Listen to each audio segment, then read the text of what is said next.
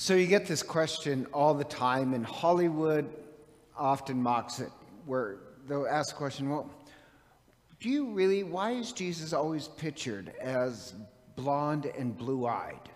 Right? Nobody's ever asked you that question? Guess I get more questions. Well, there's an answer to that, and the answer is it's just a Catholic custom to actually picture Jesus as indigenous to the culture of the people. So for Germans, they would paint a picture of Jesus as blonde and blue-eyed. For Italians, he would look Italian. For Africans, he would look like an African. For Asians, he would look like an Asian. For Irish, he would look incredibly handsome. You just make it look like the people, that Christ is in the people. The problem is that when immigrants came to the United States, like the Germans, they brought this image, perfectly fine. But then if you take the image literally, that's when you get in a problem, that Jesus actually is blonde and blue-eyed. And that should be mocked. And that's when you're clinging too tightly to the image. We're not looking for the image of looking for Jesus. You know, I hope I can see, the blonde Jesus with the good hair.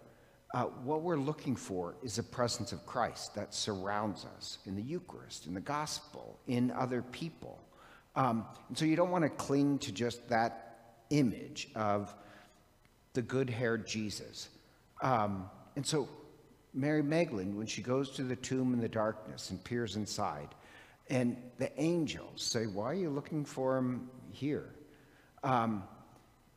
She sees Jesus, Christ. She sees the Christ on the road, and Christ gives a strange line, don't cling to me. And it's not like, if you read the Greek, it's not like, she's hanging onto his leg and refusing to let go. She's not physically hanging on to him. She's theologically hanging on to this limited view of the Christ. The same way, if you say, well, I'm looking for Jesus of the good hair, you're clinging to the wrong image. Does that make sense? And so there's a saint, I just like this saying of his, I'm not going to get it exact, Saint Gabriel of Mary Magdalene, who said, you can either be like Mary Magdalene in the darkness, running around, mournful, because you're looking for the wrong image of Jesus, or you could be like Mary Magdalene in the light, finding the presence of Christ everywhere, overjoyed.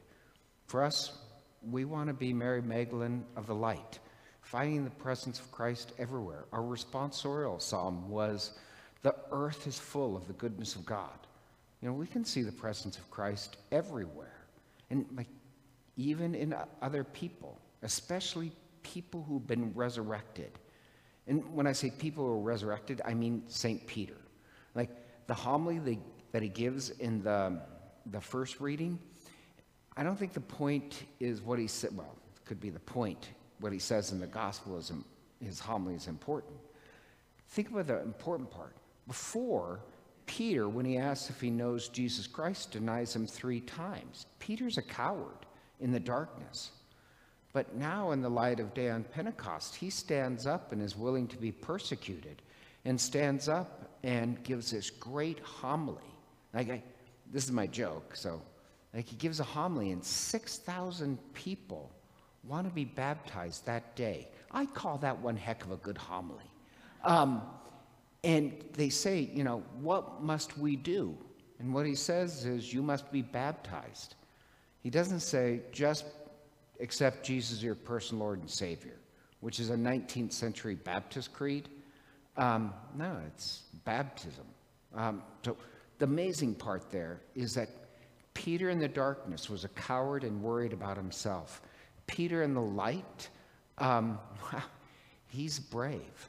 So I think St. Gabriel's right. Either you can spend your time in the darkness trying to clutch on to an image of Jesus that just doesn't exist, or you can be in the light and be proclaiming and seeing the presence of Christ everywhere in the day. Our spiritual job in Easter time is to find Christ everywhere. Hello, this is Father Len McMillan. I'd like to take a moment to thank you for listening to our podcasts. If they've been a blessing to you, I'd also like to invite you to prayerfully discern supporting the podcast financially. Your generosity would help support the ongoing production and distribution of the podcast. If you'd like to make a donation, you can simply click the link in the podcast description.